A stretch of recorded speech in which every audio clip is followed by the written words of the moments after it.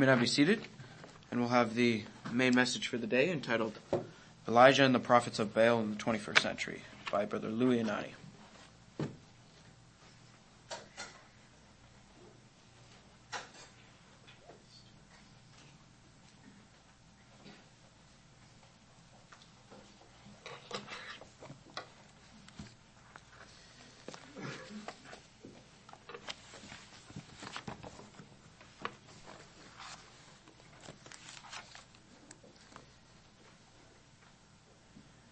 Good afternoon, my brothers and sisters.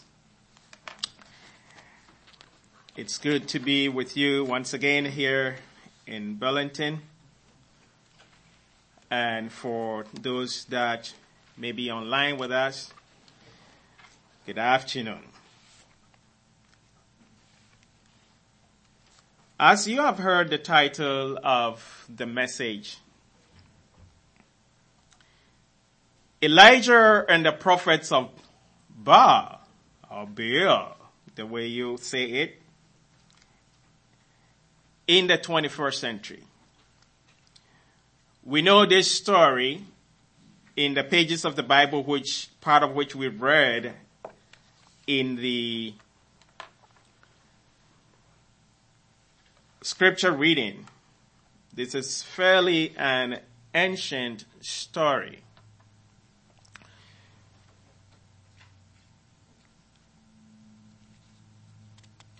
But how can we relate to this story now in the 21st century?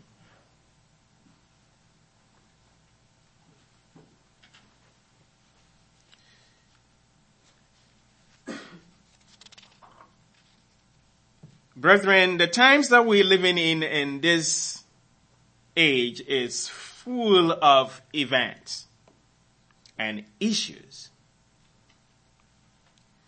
And these could literally cause somebody to pass out. One is unsure what the next day would bring. It is difficult at times to be alive. Even for those of us who understand that this is just the beginning of sorrows. We live in the age of sin. Men and women are no longer ashamed of the practice of sin. Issues that were previously discussed as conspiracies are now seen as conspiracy facts, as our brother Adrian put it in his Bible studies. As Bible students and followers of the God of the Bible, we have understanding. The sure word of prophecy should shine a light for us in this darkness. We have a reasonable idea of how all these things would eventually play out and what the end game is. However, sometimes we need to pay attention to how to put the little puzzles of the happenings around us and how they fit into the overall picture that God has revealed for us in the pages of the scriptures. So today, I would like us to take a look at a major contest, which we have already alluded to. And this contest took place in the past in one of the darkest moments of Israel's life as a nation. I'm referring, of course, to the contest between Elijah and the prophets of Baal. With the template of this ancient contest, we would bring it forward to the 21st century. If we are looking at the players in the contest, can we see idolatry, that is Baal worship, in the renewed environmental movement of our day? Well, my goal in this message is to show the deception of the environmental movement as a cover-up for idolatry, and the renewed and the strengthened false and eclectic religious system.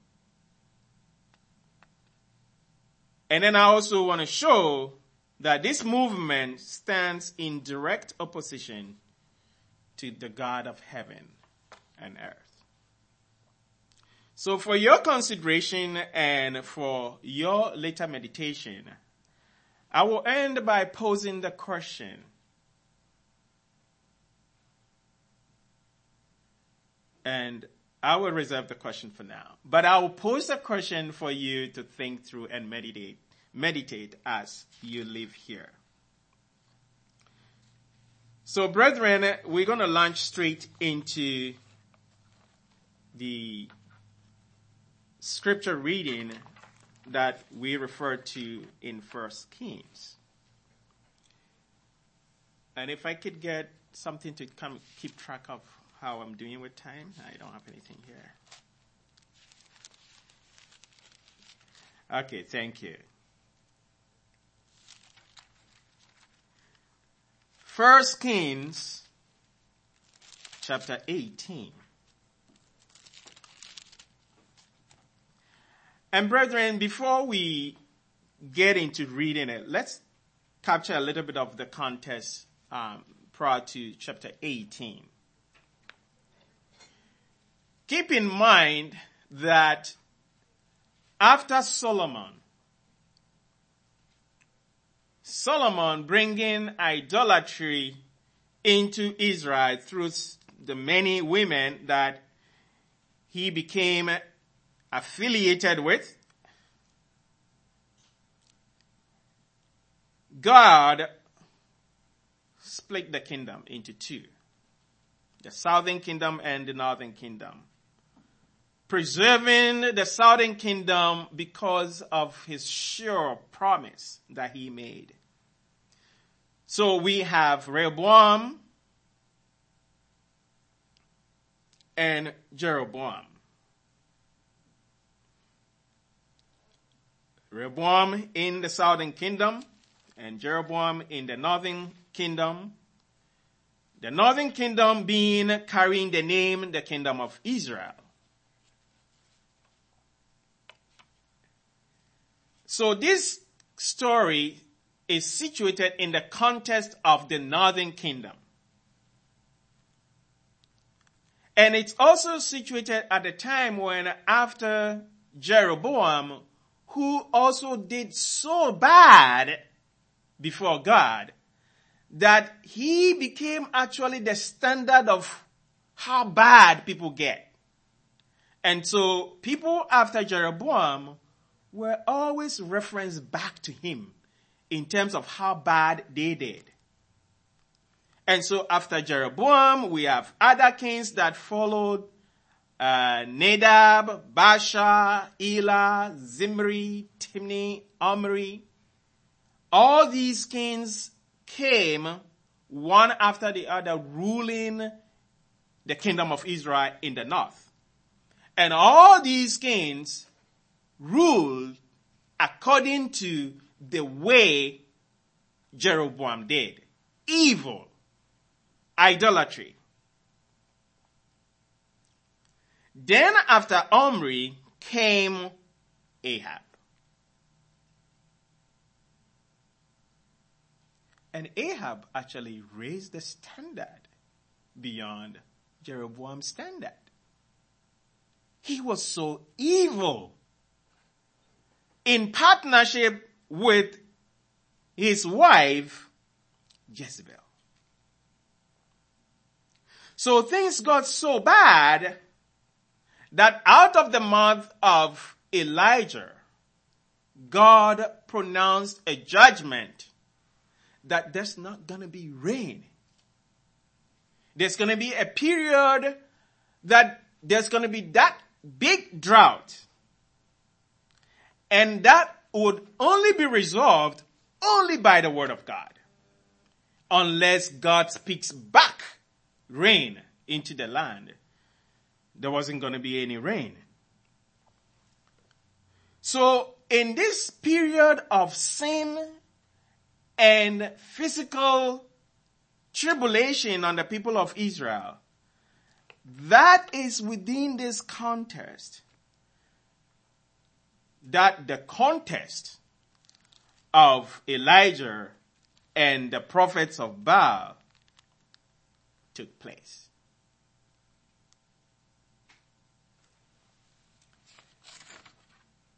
Before we read chapter 18, let's pick up a little bit about Ahab and his reign in chapter 17.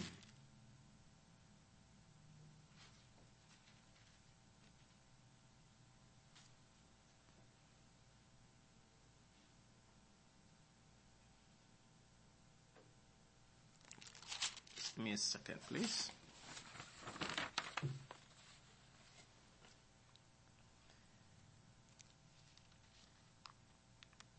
First Kings 17, 29 to 34.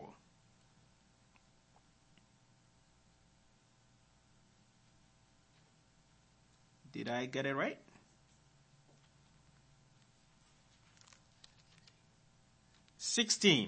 Sorry. So we have 16. And let's look at the reign of Ahab. Verse 29. In the 38th year of Asa, king of Judah, Ahab, the son of Omri, became king of Israel.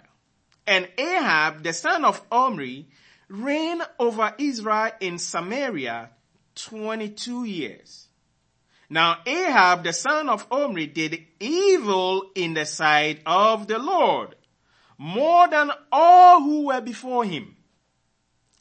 And it came to pass, as though it had been a trivial thing for him to walk in the sins of Jeroboam, the son of Nebat, that he took a wife, Jezebel, the daughter of Idbal, king of the Sidonians. And he went and served Baal and worshipped him. Then he set up an altar for Baal in the temple of Baal, which he had built in Samaria. And Ahab made a wooden image.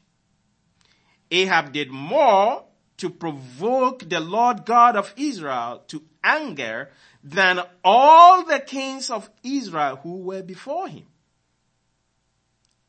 In his days, Jericho was being rebuilt, but I will end it there.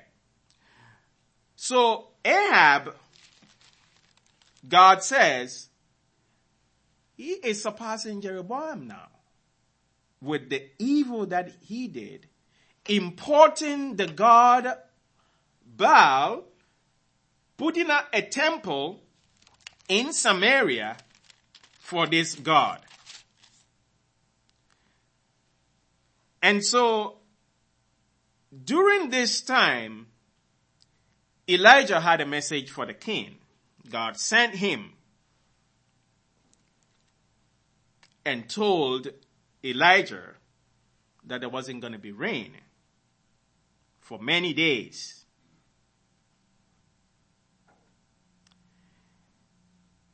So we're reading here in chapter 18,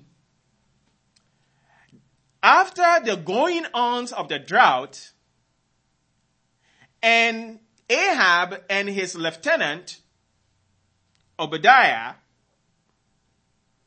are looking at their livestock that they are almost dying. So they want to go and find some pasture for them. So they want to go where there are springs. Perchance because of the springs and the softness of the area, the fertile ground, they may find some pasture there in order to keep the livestock alive. So they go in different directions looking for pasture.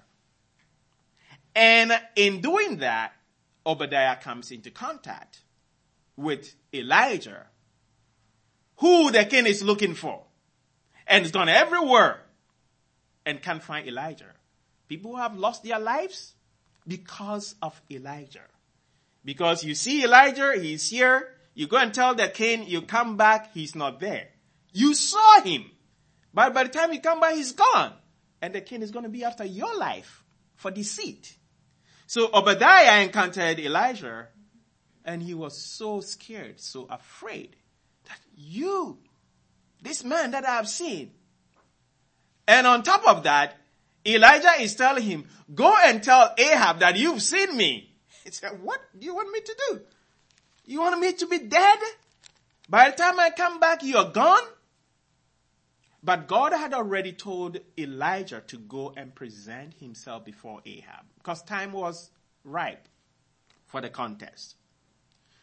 So Elijah convinced Obadiah that today I'm really going to see the king. So Obadiah go and send word to the king. So now 18, it came to pass after many days that the word of the Lord came to Elijah in the 3rd year, saying, go present yourself to Ahab, and I will send rain on the earth.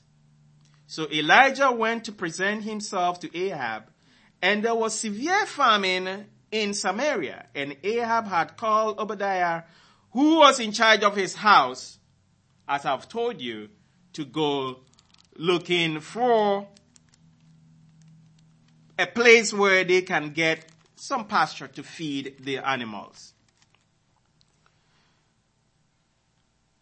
So I'm not going to repeat that. That is the story that now Elijah is presenting himself before the king.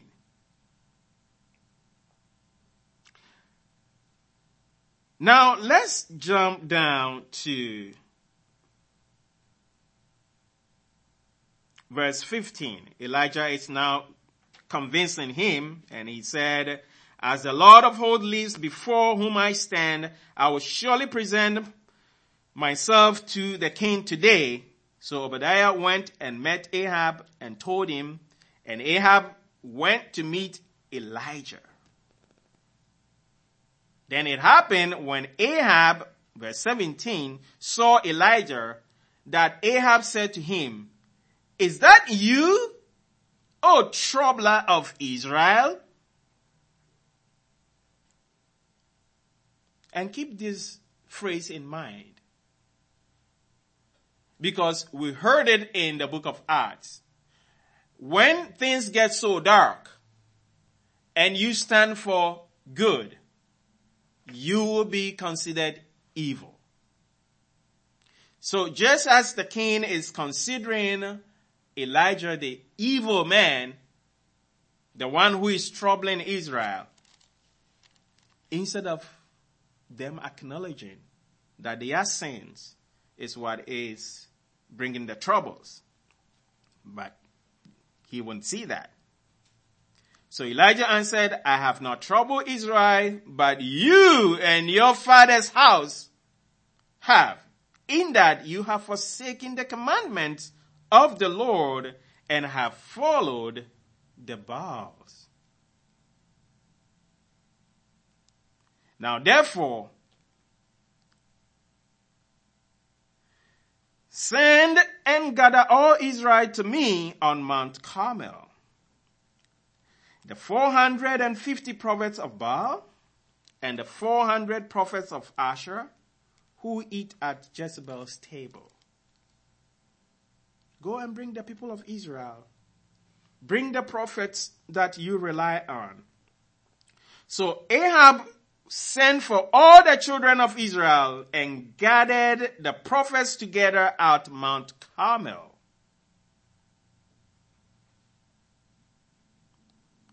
And this is what he said. Elijah said, how long will you falter between two opinions? Israel, my people, how long are you going to think that you can make up your mind? How long are you going to think that you can do a little bit of God, a little bit of idolatry, and mix them up? You need to make up your mind. How long are you going to be between two opinions? You better be cold or you better be hot. When you lukewarm, God will spew you out of his mouth. So, what we see here is setting the stage for the contest. And he said, if Lord is God, if the Lord is God, follow him. But if Baal, in other words, is God, follow him. But the people answered him not a word. So let's stop here and push it a little bit into the 21st century, because now the table or the stage, I would say, is being set now that you can't be between two opinions. You're either for your God, the Lord, or for Baal. And so, let's start with Baal.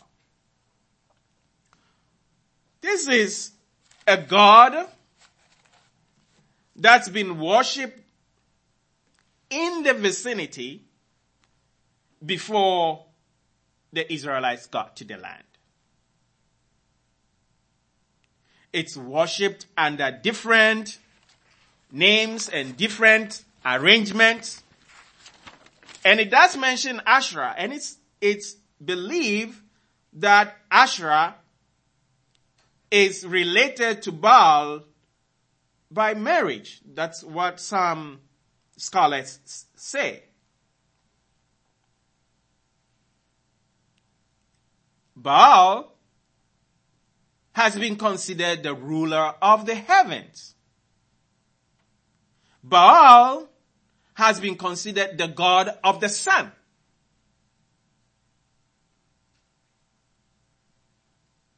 Baal has been considered the god of rain. Baal has been considered the god of thunder. Baal has been considered the god of fertility. And Baal has been considered god of agriculture.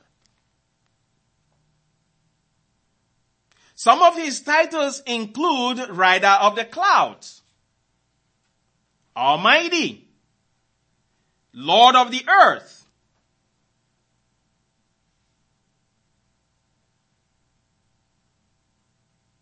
and he's the protector of crops and livestock. This God that we are talking about, which is standing in opposition to the Creator, is what I propose to you that is behind the environmental movement. And you would say, what are you talking about? You look at different situations where Baal has been worshipped that I just mentioned. And this is from an encyclopedia.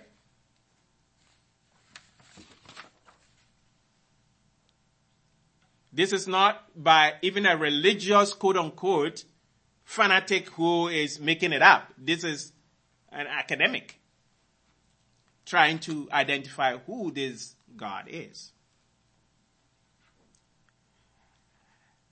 When the environmental movement started, a lot of people joined it. And I've told people that I come from a part of the land back in Ghana that if you talk to me about environmental consciousness and conservation and I don't agree with you, then I don't understand what the whole thing is about. Because the place where my community back in Ghana is all full of gold. When I was younger, when it rains and it go through the drainage on the ground, you could literally pick a stick and pick gold. And people did that and sold it. And so with time, now you go to the area and it's being mined left and right. The local indigenes use primitive implements and they're digging everywhere.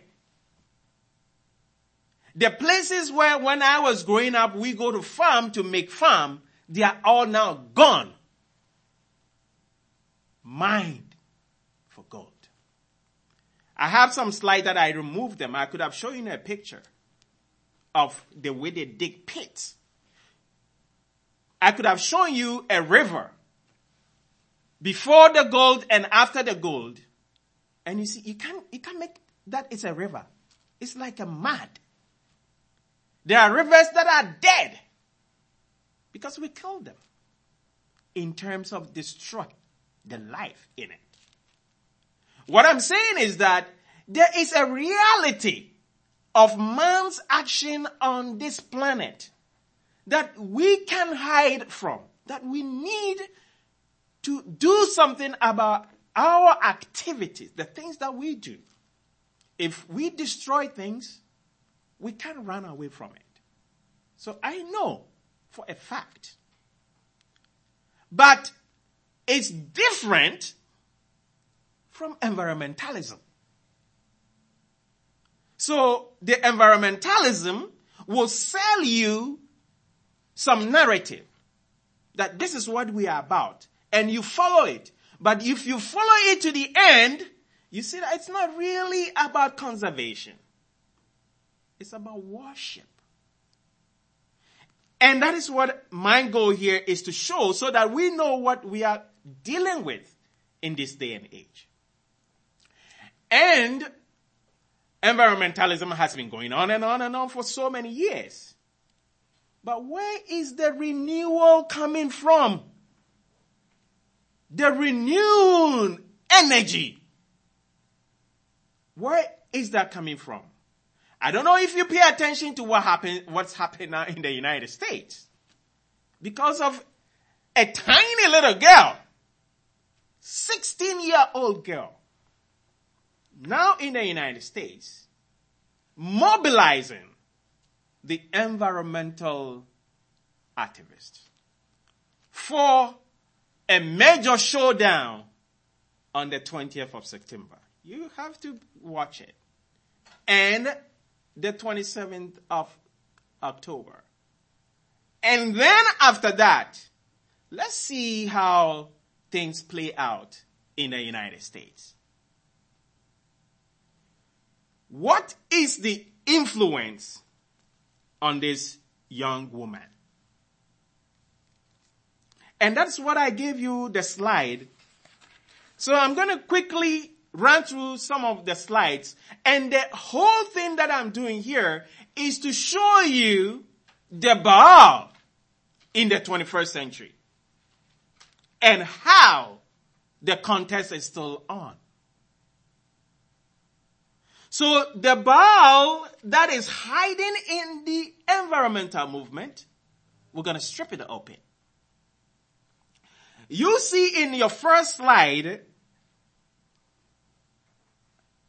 what is called an encyclical.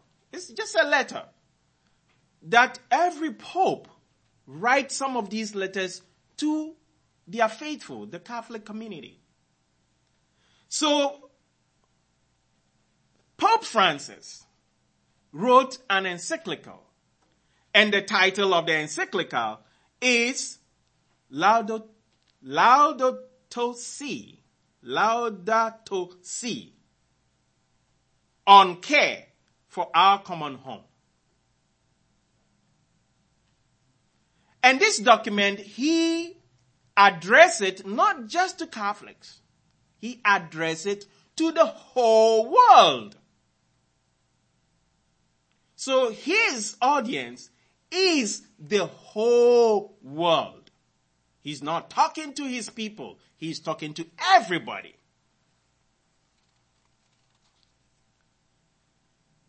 And this was in 2015.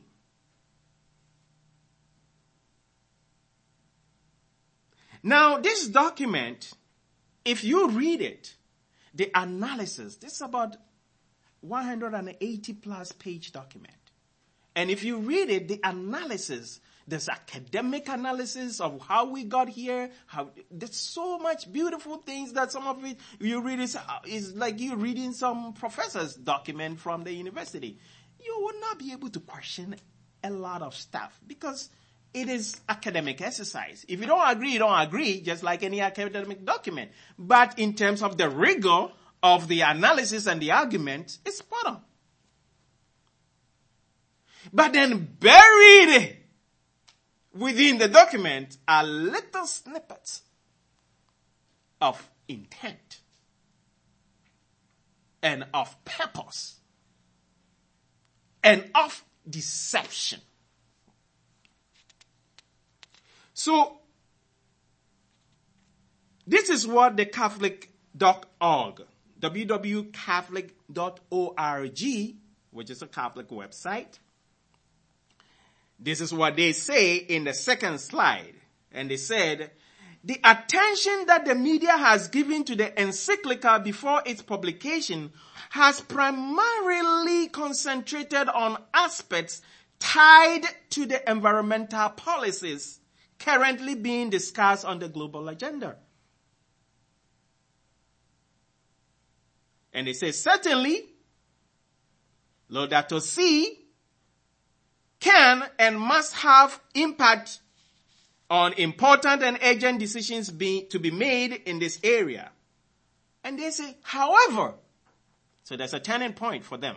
However, the magisterial, pastoral, and the spiritual dimensions of the document must not be put in second place. Its value, breadth, and depth cannot be reduced to the mere scope of determining environmental policies. Oh, so if you thought that the document was an environmental document, the discussion is so big on environmentalism.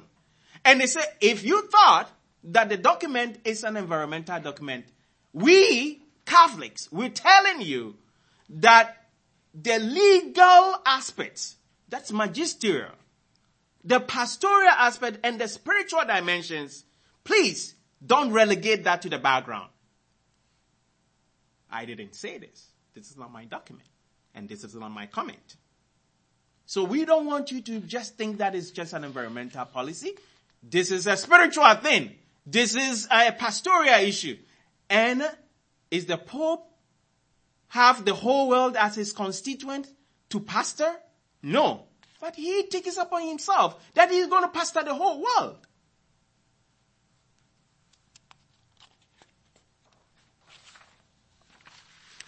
And then you go to the first page of the document. First page, first paragraph. And this is what you read. Laudato Si, mi Signor. That's Latin, and all that it means is praise be to you, my Lord. I don't have any problem with that. And then he goes on to say, in the words of this beautiful canticle, Saint Francis of Assisi reminds us that our common home is like a sister with whom we share our life and a beautiful mother who opens her arms to embrace us. Praise be to you, my Lord, through our sister, Mother Earth, who sustains and governs us and who produces various fruits, colored flowers, and herbs. Right from get-go, the Pope starts setting the stage for idolatry. You know, when you read the Psalms, you will find a lot of what we call personification. When the Bible says, all the trees should clap their hands and praise God, you're not thinking that the trees clap their hands and praise God. You don't think that way. But the trees have been personified. But don't make a mistake to think that in this document, the Laudato Si, the Pope is personifying the earth. No. He's telling you what they believe about the earth. And they'll say more. So when they start addressing God through a medium, you're addressing your God through a medium. And that medium that you're addressing, that God, is the earth. So the earth as a symbol or as a medium of worship.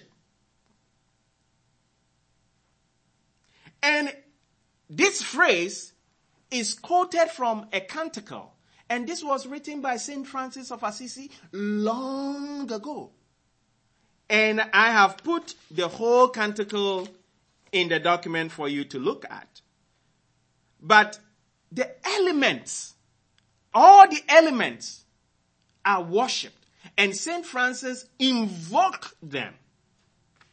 And I look up the word invocation in a common dictionary.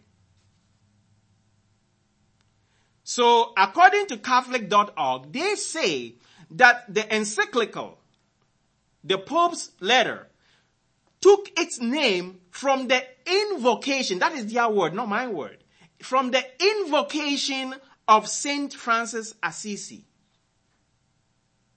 And then you look up the word invocation, what does it mean? The action of invoking something or someone for assistance as an authority. Or the summoning of deity or a supernatural. Or an incantation used to invoke a deity or supernatural. These are the definitions of invocation. So when they say that at that time St. Francis was doing an invocation, what was he doing? He is asking for assistance. He is asking for help. He is asking for something from some deities. And who are these deities? The first deity that we've talked about is the earth. The next deity in the canticle, he talked about, praise be to you, Lord, with all your creatures, especially our brother sun. Who is the day through whom you give us light? And then you go, praise be to you, Lord, through sister moon and stars.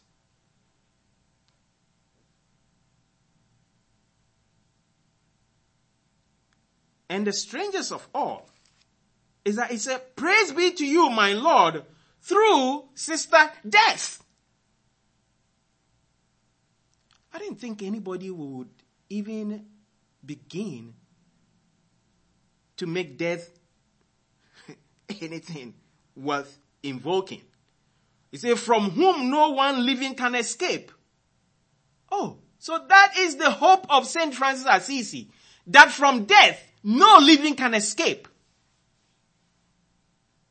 Woe to those who die in mortal sin. Blessed are they she finds doing his will. Well, he seems to be suggesting that if you die doing good, then that's okay. But he's invoking death. We don't invoke death.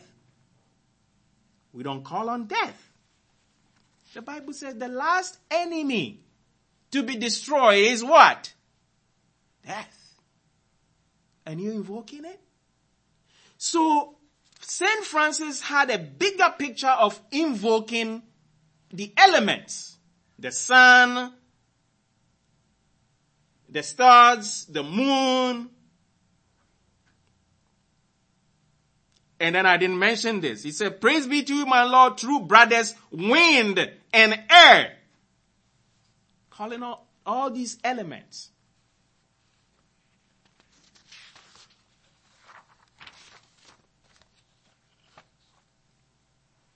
But if you thought that they're probably using these words, they don't mean what they're saying.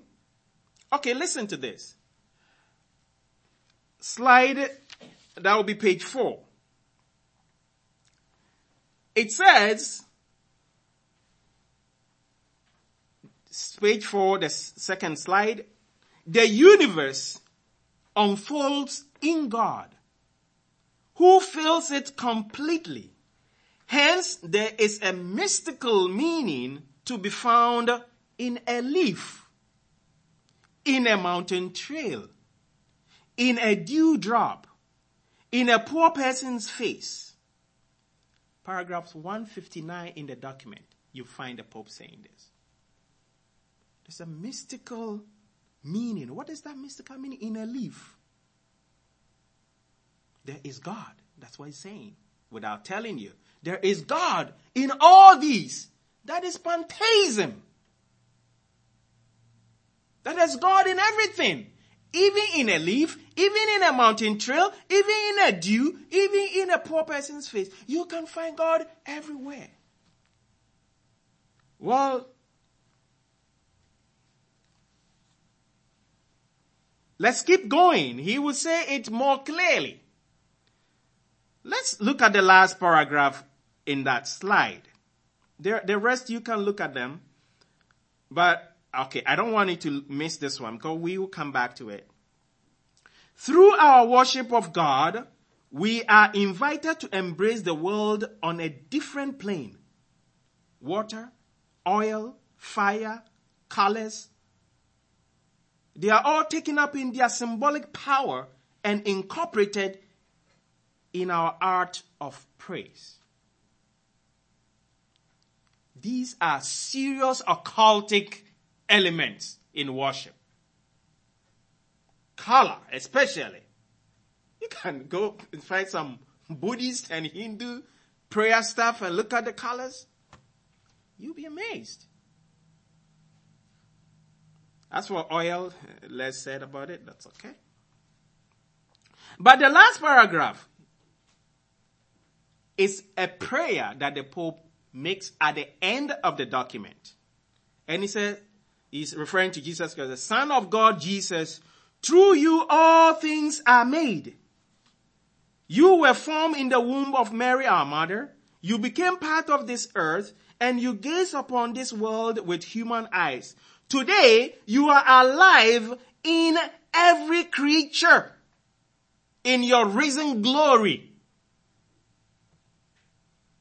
Jesus Christ is risen and he is alive in every creature. That is God. It's in everything. That is the pantheistic view that the Pope is presenting to the world, buried in an environmental document. I was talking about the elements.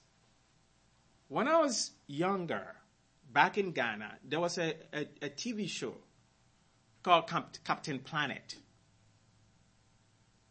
And it involves the 5 continents and powers from each of the 5 continents that comes to the rescue of the earth when things are going wrong. We watched that. We didn't think anything. I had no clue what was going on until I started understanding these things. And then I went to, you can look at it on your smartphone. If you just search for Captain Planet on your smartphone, the app comes up. And this is the introduction. I didn't download it, but this is just their own introduction. They say, introduction to Captain Planet. Gaia Guardians app. What is Gaia? And they say, our world is in a peril. Isn't that what the environmentalists are saying? The world is in a peril. Gaia, spirit of the earth, can no longer stand the terrible destruction plaguing the planet. This is a game. But is this a game?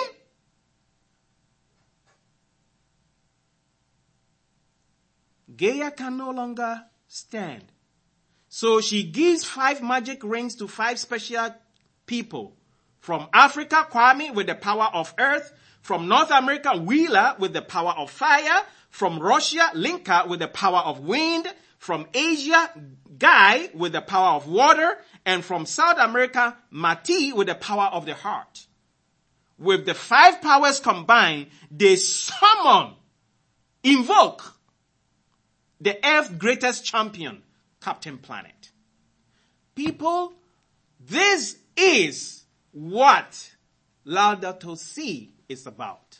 It's about invoking spirits, gods, for the world to worship. The earth is worshiping Ghana. I know that. They pray to the earth. And it's worshipped in a lot of civilizations. The earth has been worshipped in a lot of civilizations. But one civilization where the United Nations is borrowing from recently is Bolivia.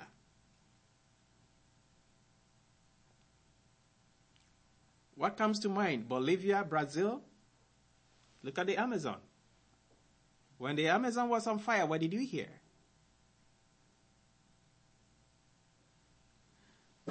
The earth has been worshipped in Bolivia forever. But out of that worship, they have been able, the president of Bolivia was able to influence the United Nations to turn Earth Day, which was in existence from the 70s, into Mother Earth Day. So since 2009, Mother Earth Day is being proclaimed by the United Nations. Bolivia is probably the only country in the world that has a law about Mother Earth, the rights of Mother Earth. And you can look at some of those rights. Brethren, you heard Baal is seen as the Lord, ruler of heaven. Do you know any woman who is the queen of heaven? Any woman who is the queen of heaven?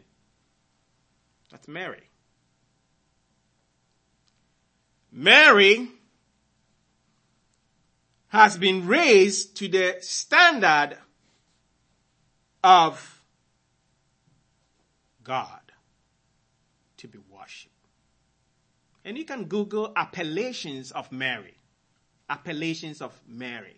You'll be shocked. She is the queen of everything. She rules. She is in charge. More powerful than Jesus Christ. Because he's a co-mediator. So, in paragraph 241 of the document, it starts praising Mary. And if Catholic praise Mary, I don't think anybody thinks too much about that. But when you start praising Mary, you start thinking about the Immaculate Heart of Mary. And then think back to the elements that Captain Planet in South America, the heart. Like, these are all interconnected pieces of hidden information being handed to the world as environmentalism. And the Pope has set a day of prayer in the whole world, September 1st, for the earth, because we need to do something. But you will realize that this is not only Catholics now. It's, as I said, the document is addressed to the whole world. And every sector. I've seen Muslims who are embracing it. I've seen Hindus who are embracing it. Everybody is embracing a Catholic document. And that is what the 16-year-old Greta Thunberg is promoting. She's done it in Europe. And she's doing it in the United States. But the United States, we live to see. Brethren, the one leg in the document that is showcasing Baal is the pantheistic view that it takes, which is what we've been going through. There is another element in the document, and that is the bigger sun worship. And the bigger sun worship finding relevance on Sunday. Sunday. We have known it for a long time. It's not a surprise to us that Sunday is worship as a Sunday, the venerable day of the sun, back in 321 thereabout. We've known this. But what I'm saying, that they're renewed.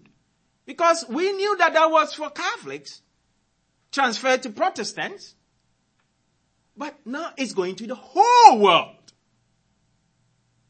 It doesn't matter whether you believe in church or you don't believe in church. Sunday is a day of worship, a day of veneration.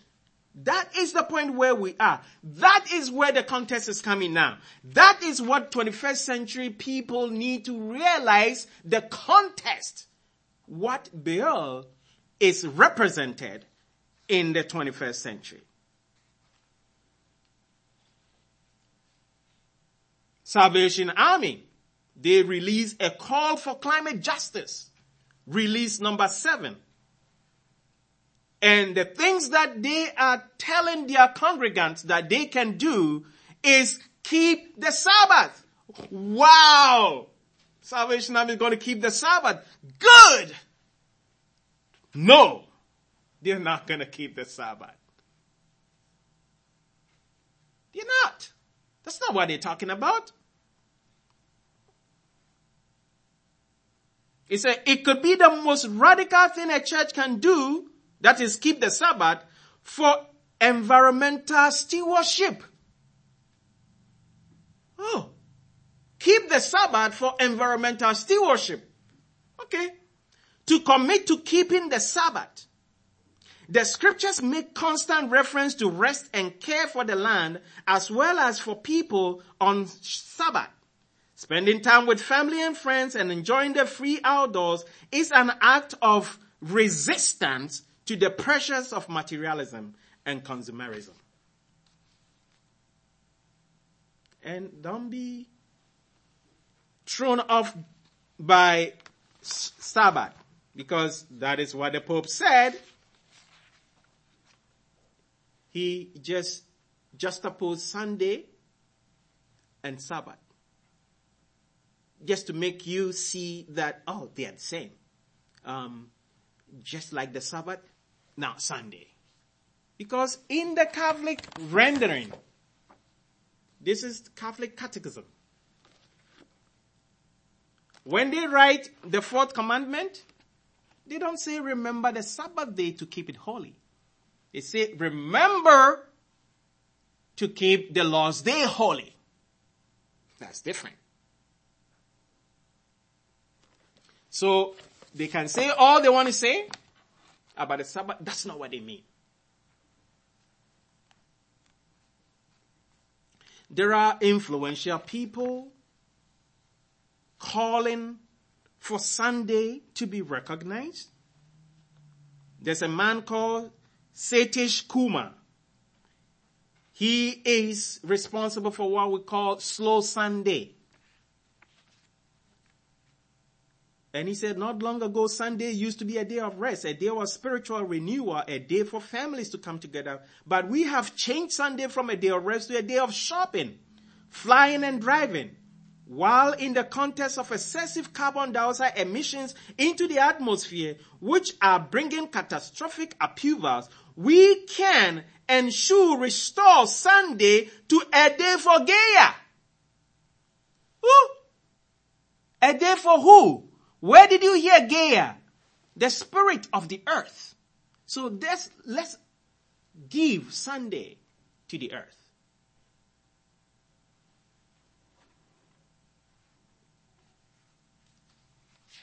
And if he was the only one talking about it, they would say, oh, this is a Lone Ranger.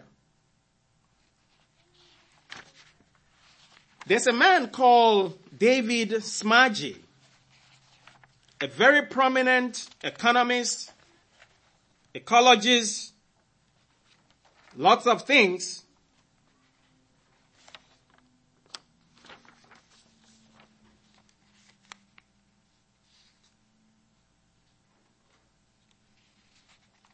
This is what Dr. David Smager is suggesting in an article.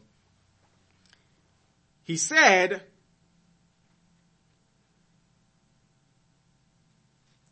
he's calling for an international day of rest. The article is a modest proposal for a day of rest. And the International Day of Rest, that is about 53 days per year, plus approximately 15 holidays, in which we cease from productive activity, which is approximately 70 days, or 20% of the year. These days of non-activity would help achieve the shared goal outlined in the Paris Climate Conference. So he's supporting climate agenda, but he's looking at it from don't do anything and we need holidays, days of rest, that 53 days. So he's thinking of what? 1 day a week. Okay. So let him keep going and then we'll see what he's thinking. He said, this frantic race, this is Dr. Smager talking, this frantic race to go faster and faster make us forget essential things, such as loving ourselves, others, and also our earth, says Dr. Smager. The result is a global disaster whose ecological impact is more and more obvious. A Sabbath for ourselves, our industry, our environment, is a corrective to these failures. What is he asking for? A day of rest. It's going to be on Saturday? You wish. That is a sun worship. That is what he's calling for. The Pope has already said it. It's in one of the slides. And he said the benefits of when we meet on the Sabbath, on the Sunday, just like the Jewish Sabbath, and what it means, blah, blah, blah. He's already set the agenda, and everybody is following it. Somebody has a very a long foresight, and he says, he started with F day, F hour. Don't do anything. F day. Look at how he looks at it. He said, forget F hour. What the earth needs is a planetary holiday. I have written about this in the context of F day in a blog, Time to Do Nothing. But here I would like to expand on the idea. Whereas in the original idea, I simply suggested that instead of Earth Day, we should simply have 24 hours where any activity that requires non-human energy is simply not allowed. I now believe that the Do Nothing Day, or as I like to call it, planetary holiday, should be celebrated on the first day of spring. Then we can expand it to the first day of summer as well. Hopefully,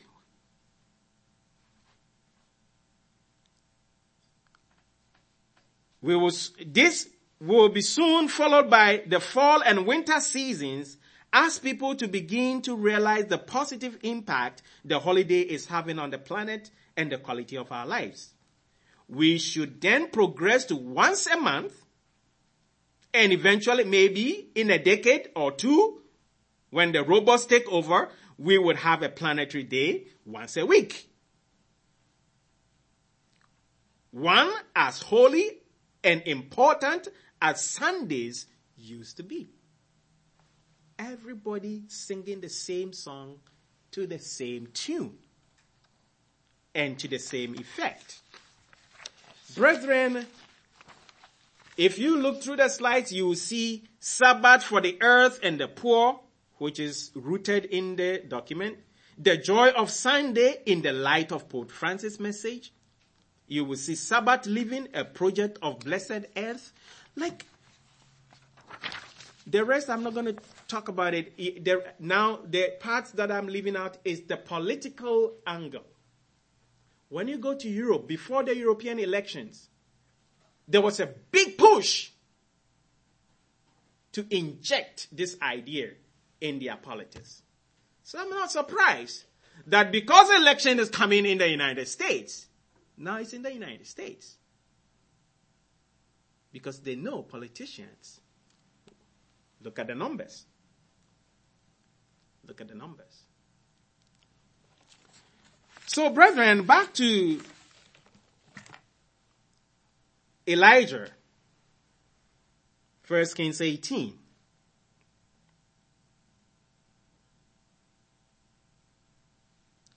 And we see that Elijah is saying, how long would you falter between two opinions? If it's Yahweh, follow him. If it's Baal, follow him. But the people answered nothing. And now we've seen the spirit of Baal in the 21st century. And look at young people striking. It started in Europe. Now it's the 20th in the United States. Young people, they're saying, we will take it in our own hands.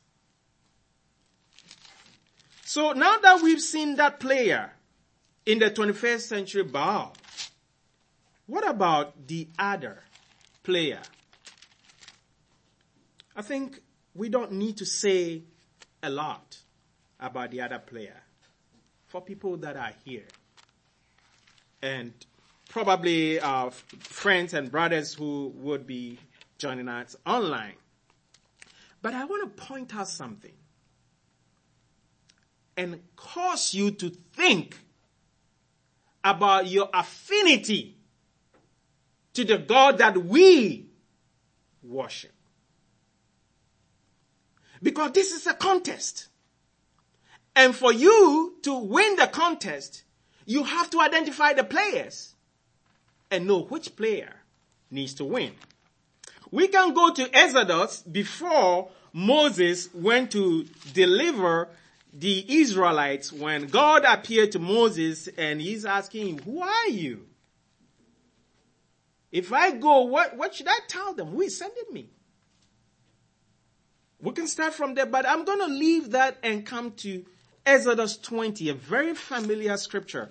And we will use only that scripture to situate our God again and to emphasize what I really want to also emphasize with our God. Brethren, Exodus 20.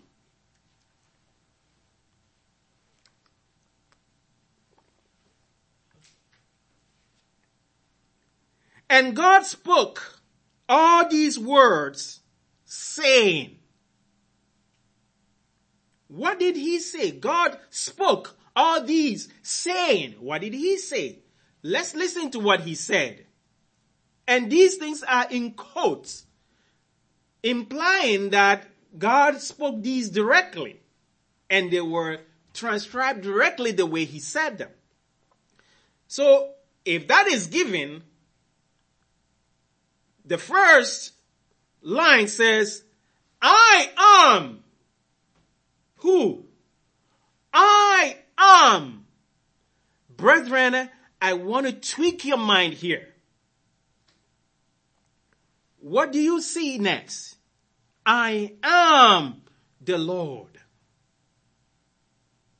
I want you to, whether you read it this way or that way, I want your head and your mind to be reflecting differently than you read.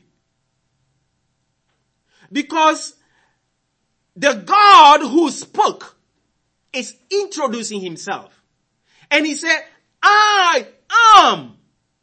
Who? My Bible is the New King James Bible. And when you go to the preface, the introduction, the translators said wherever they put the capital letters L-O-R-D, do you have it in yours? What do they say it means? They told me in my preface, I have checked it. I think you and I have the same Bible. If you look at the preface, look at the subtitle format.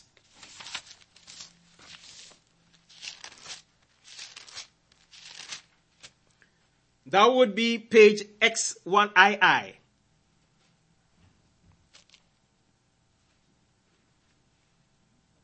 Have you seen it? And read the last paragraph for me, please. I don't know if it can be captured. The covenant name of God was usually translated from the Hebrew as Lord or God using capital letters as shown. In the King James Old Testament, this tradition is maintained in the present edition to the name, and it is so capitalized whenever the covenant name is quoted in the New Testament from a passage in the Old Testament. Okay. So this is author's note to readers of the book. And they said, this is what we did. So it's a choice they made, and I don't know who asked them to make that choice. That you are translating a book. You come to a word. And then whenever you see that word, you say, okay, we're going to represent that word by L-O-R-D in capital. Not because it means O-L-O-R-D. That's not what it means. It's just that we've made the executive decision that is what we're going to do. And so we say, Lord, Lord, Lord, Lord, Lord, Lord. And we will know who we are referring to. But how do you tell the other person that is what you are referring to? Because the Bible said there are Lords many. So which of the Lords are you referring to? And when we get to the end of the contest, you will see why that is important. So when God is introducing himself in the Hebrew language, he didn't say Lord, he said something. The question is, what did he say to the people who were listening to him? I can't say it exactly, but people say it differently. But we know that it's represented by the tetragrammaton. YHWH. And people propose it said differently. But at this point, however you're comfortable and able to say it, that is what is here. So what I would say, God is saying, I am Yahweh. Are you going to ask anybody a question, my brother, if you meet somebody and say, what's your name? And say, oh, who signed this document? He said, I, Louis. I did. When you're signing any document, what did you say? I put down your name. Today, whatever you're signing. You say that this is my authorship. This is my agreement. This is me doing this. So God is saying, these words that I'm saying, I am Yahweh, your God. You don't have any God. The only God you have is Yahweh. And I'm introducing this to you because this is very important for your existence. I am Yahweh, your God. And if you don't know, I also tell you what I did. I am the same God who brought you. And at that time, it was the very same people. So I am the one who took you from the hand of Pharaoh and brought you through the Red Sea. I brought you from the land of Egypt out of the house of bondage. And then he continued, you shall have no other gods. I am Yahweh, your God. make sure you don't get any other God. That's how we get a commandment. And so when you think about other gods, it's in reference to what? It's in reference to Yahweh. That you shouldn't have any semblance of a God that is comparable to Yahweh.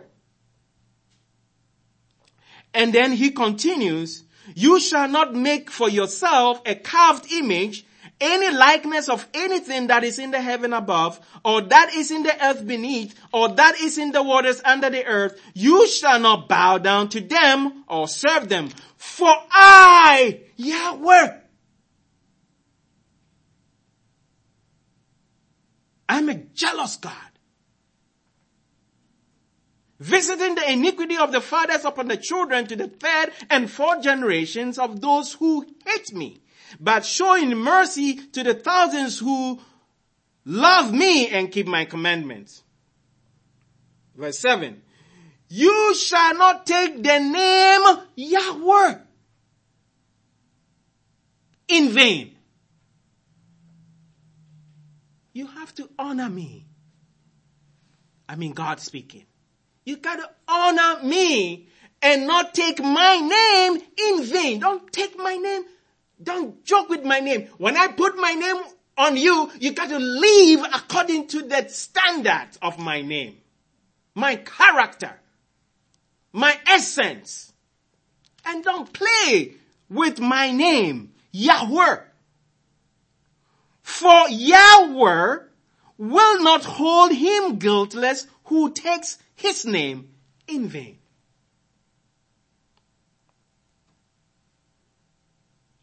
Verse 8. Very important. Remember the Sabbath day to keep it holy. 6 days you shall labor and do all your work. But the 7th day is the Sabbath of Yahweh, your God. Distinction, clarity. The 7th day is the Sabbath of Yahweh, your God. This is how when somebody introduces anything else, you can judge. Because if it's not Yahweh's day, it's no day.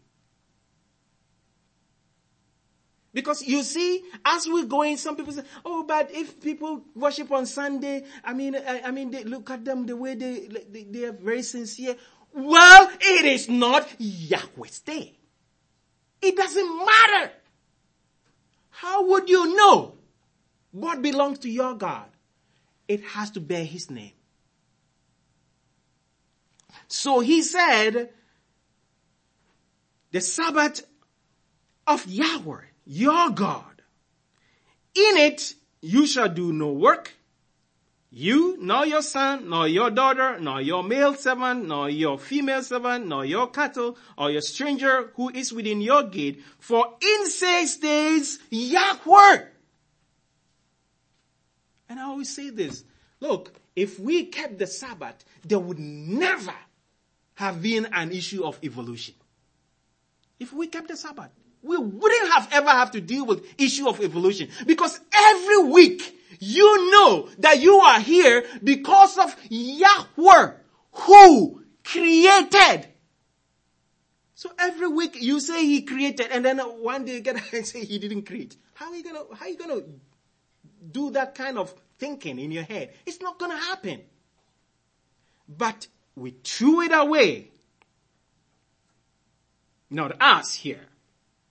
For in 6 days Yahweh made the heavens and the earth, the sea, and all that is in them, and rested on the 7th day. Therefore Yahweh blessed the Sabbath day and hallowed it. So this is how we know the contest players. That we have identified Baal, we have identified the other party, not just the Lord. It's a placeholder. Who is that? Who is that word replacing? Who is it instead of? It is in the stead of Yahweh. And brethren, don't entertain any thought in your head about what people call sacred name and whatever. I don't care. I care about what is in the scripture. This is more than 7,000 times this word is replete in the Bible. And anytime they hide it from you, not letting you experience the fellowship of a personal God who is introducing himself to you and saying, I, Yahweh. And brethren, I give you this exercise. When you go home, take Psalm 23. This is my test exercise. Take Psalm 23 and read it. And wherever you see Lord, don't say Lord. Say whatever you are able to say with the tetragrammaton. And see how close that comes to you than just saying Lord as if it's something far away from you. If you said Yahweh is my shepherd, it's different from the Lord is my shepherd. As if you say something from somewhere. But you say Yahweh, it makes you think, who is Yahweh? What is my relation with him? What has he done for me? Yahweh is my shepherd. Read it again and see how it sounds. Read the 10 Commandments like we read and see how close God is relating to you in his 10 words. And how he wants you to understand everything is moving around him. And when we say the first part of the commandment is about God, that is how you see that it is about God. Because you see how it comes so personal to you. And how he's intricately weaving himself in all those commandments to show how he's central in all of them. So now we know the players. Let's go back to 1 Kings 18 again. We don't need to define the people. The people are the people. But I'm happy that we define the key players, and we have done that. So, it said, the people answered him not a word. Then Elijah said to the people, I alone am left of the prophets of Yahweh. So now, I'm picking that understanding and putting it in the context. So you will see how it will unfold.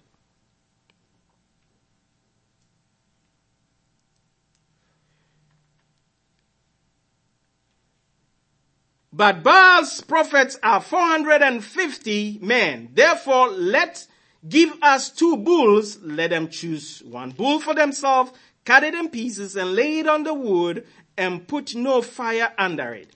And I will prepare the other bull and lay it on the wood, but put no fire under it. Then you call on the name of your God that's been identified as Baal, and I will call on the name of Yahweh. Keep in mind that the people that are gathered there, they didn't hear the word Lord, like the other Hebrews would say Adonai. Elijah didn't use the word Adonai to them. Whatever he said, the tetragrammaton to them, they knew that he said 2 things in front of them. One is Baal, and the other is Yahweh. So they were clear the difference that the choice was. So now, then you call the name of your gods, and I'll call the name of Yahweh, the God who answers by fire. He would be God. The one that's going to answer by fire, that is the standard. Your God, Baal, my God, Yahweh. Which of them answers by fire? He is God. So all the people answered and said, it is well spoken. We agree. Now Elijah said to the prophets of Baal, choose 1 bull for yourself, prepare it first, for you are many, and call the name of your God, and put no fire under it. So they took the bull, which was given to them, and they prepared and called on the name of Baal morning, evening, till noon, saying, O Baal, hear us. But there was no voice. There was no one answered. Then they leaped about the altar which they had made. They made their own altar. And so it was at noon that Elijah mocked them and said, cry aloud, cry aloud, for he is a God. Either he is meditating, he is busy, he is on a journey, perhaps he is sleeping and must be awakened. So they cry aloud and cut themselves as their custom with knives and lances until blood gushed out on them. And when midday was past, they prophesied until the time of the offering of the evening sacrifice, but there was no voice. No one answered, and no one paid attention. Verse 30, which we read in the scripture reading. Thank you, Brother Bob. Then Elijah said to the people, come near to me. So all the people came near to him, and he repaired the altar of Yahweh. This is altar that was there, not the one that the Baal prophets used. This is God's altar. And he repaired it, because it was broken down. Elijah took 12 stones to represent the totality of God's people, according to the number of the tribe of the sons of Jacob, to whom the word of Yahweh had come, saying, Israel shall be your name. Then with the stones he built an altar in the name of Yahweh.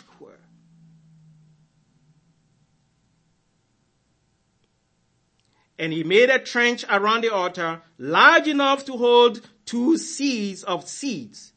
And he put the wood in order, cut the bowl in pieces, and laid it on the wood, and said, fill 4 water pots with water, and pour it on the burnt offering and on the wood. Then he said, do it a second time. They did it a second time. And he said, do it a third time. And they did it a third time. So the water ran out around the altar, and he also filled the trench with water. You just want to make sure that nobody say, oh, you see, you made us do it in the morning, and look at how the sun has risen and now things are so dry and the rocks can spark fire or whatever, that environmentalists and scientists can say, take all out. Water. Make it soak, drench, wet. He did that.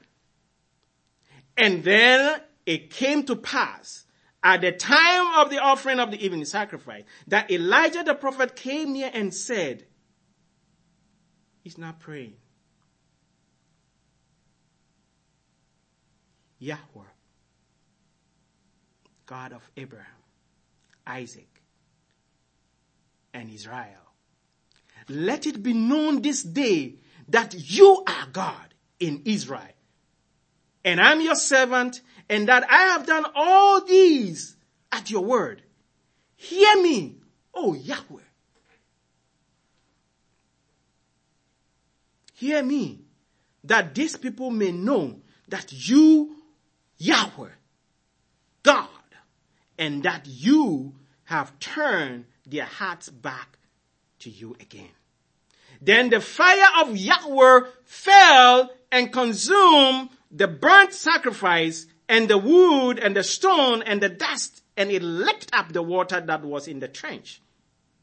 Now when all the people saw it, they fell on their faces and they said, what did they say? And they said, they had 2 options.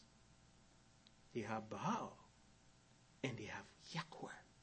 What did they say? Now they know which God answered by fire, and they have to call him out and say that he is the one that answered by fire. And he said, Yahweh, he is God.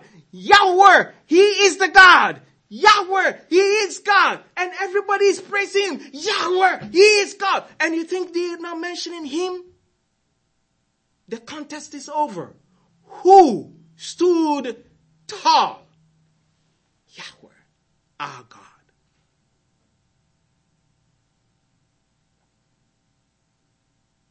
Yahweh, our God. He stood tall. taller than Baal that stood in opposition. So this jubilation that went on was specifically saying, we know the God who is God. And it is not God being God. Like we usually say, oh, I worship God. Yes, you worship God. Who is your God? You have to know who you worship and verbalize who you worship. Because when a contest comes, you got to be clear. Let everybody know where you stand, that you worship the God that answers by fire, who is Yahweh. And not just words coming out of our mouth, that is not showing anything. And I don't know what is in that name that some people don't want to say it. At least I know two groups of people that say they don't want to say it, including the Catholic Church. The Catholic Church has sent a letter to all the priests around the world that when they celebrate the Mass, they should not use the word Yahweh in the service. You can go to any Mass. They will never say that word because the boss said you can't say it. Why would they not want to identify with the God that answers by fire? And so why is it that the whole Bible, we love the King James Bible, we love the translation, we love the quality. Why is it that they hide the God that should be on our lips as our God? Hide it under Lord, that we never have that affinity with him just by name. Look at how your children might call you Mama, Daddy, like they're building that rapport. When Jesus Christ was praying, said, our Father. He's making the reference. That is endearment. But we have been deprived of this. And the reason this becomes very important is that look at some of the slides. Sabbath for the earth. And you're thinking, you make some people think, oh, they're talking about Sabbath. They're not talking about Sabbath of Yahweh. They're doing their own thing. They want to rest for something else. We have to know the difference. And it's so important. Our pastor, Pastor Watson, came to Toronto. He gave us a good foundation of Sabbath keeping history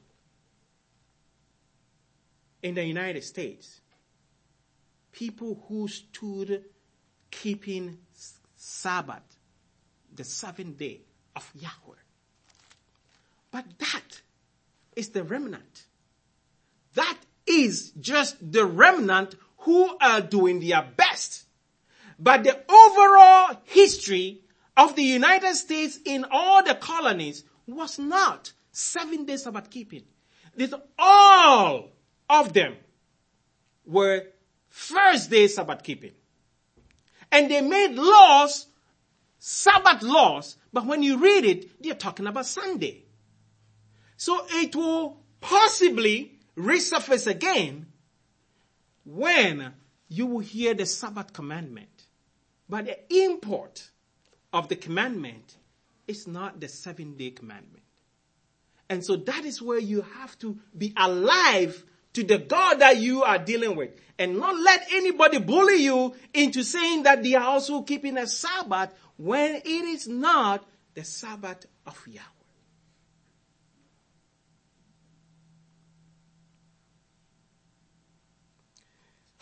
There's more things that we could read.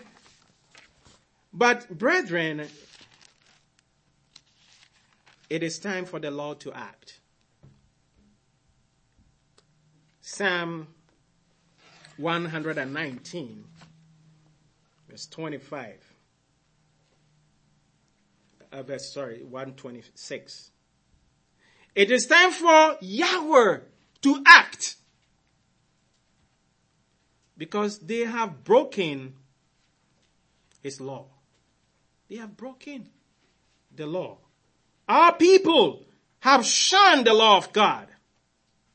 And when you break the first commandment by putting gear or any other semblance of worship in the first commandment, you throw away Yahweh. And if you come down to the fourth commandment and you keep any other day, you throw the authority of the one behind it all. So in essence, by the first commandment, by fourth commandment, Yahweh is overthrown. And people do whatever they want to do. But it is time for our God, Yahweh, to act, because the commandment has been broken.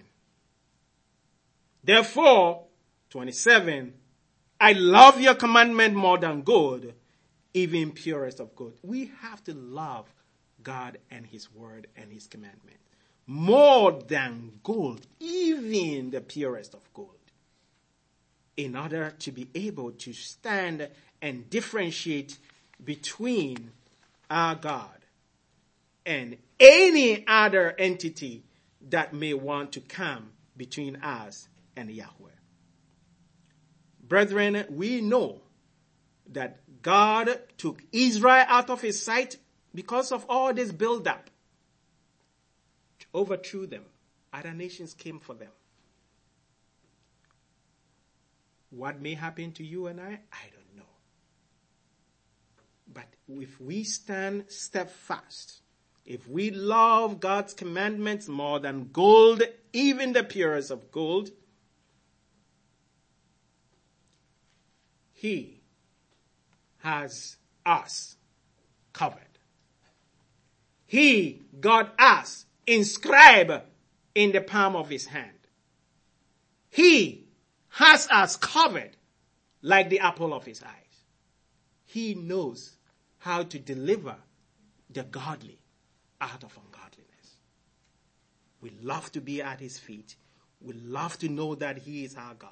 We love to make a choice for him. We love to follow him. And all this cacophony that's around us that is making things blurry, that we can know the difference. Brethren, we thank God for this afternoon, and we thank God for him revealing himself unto us.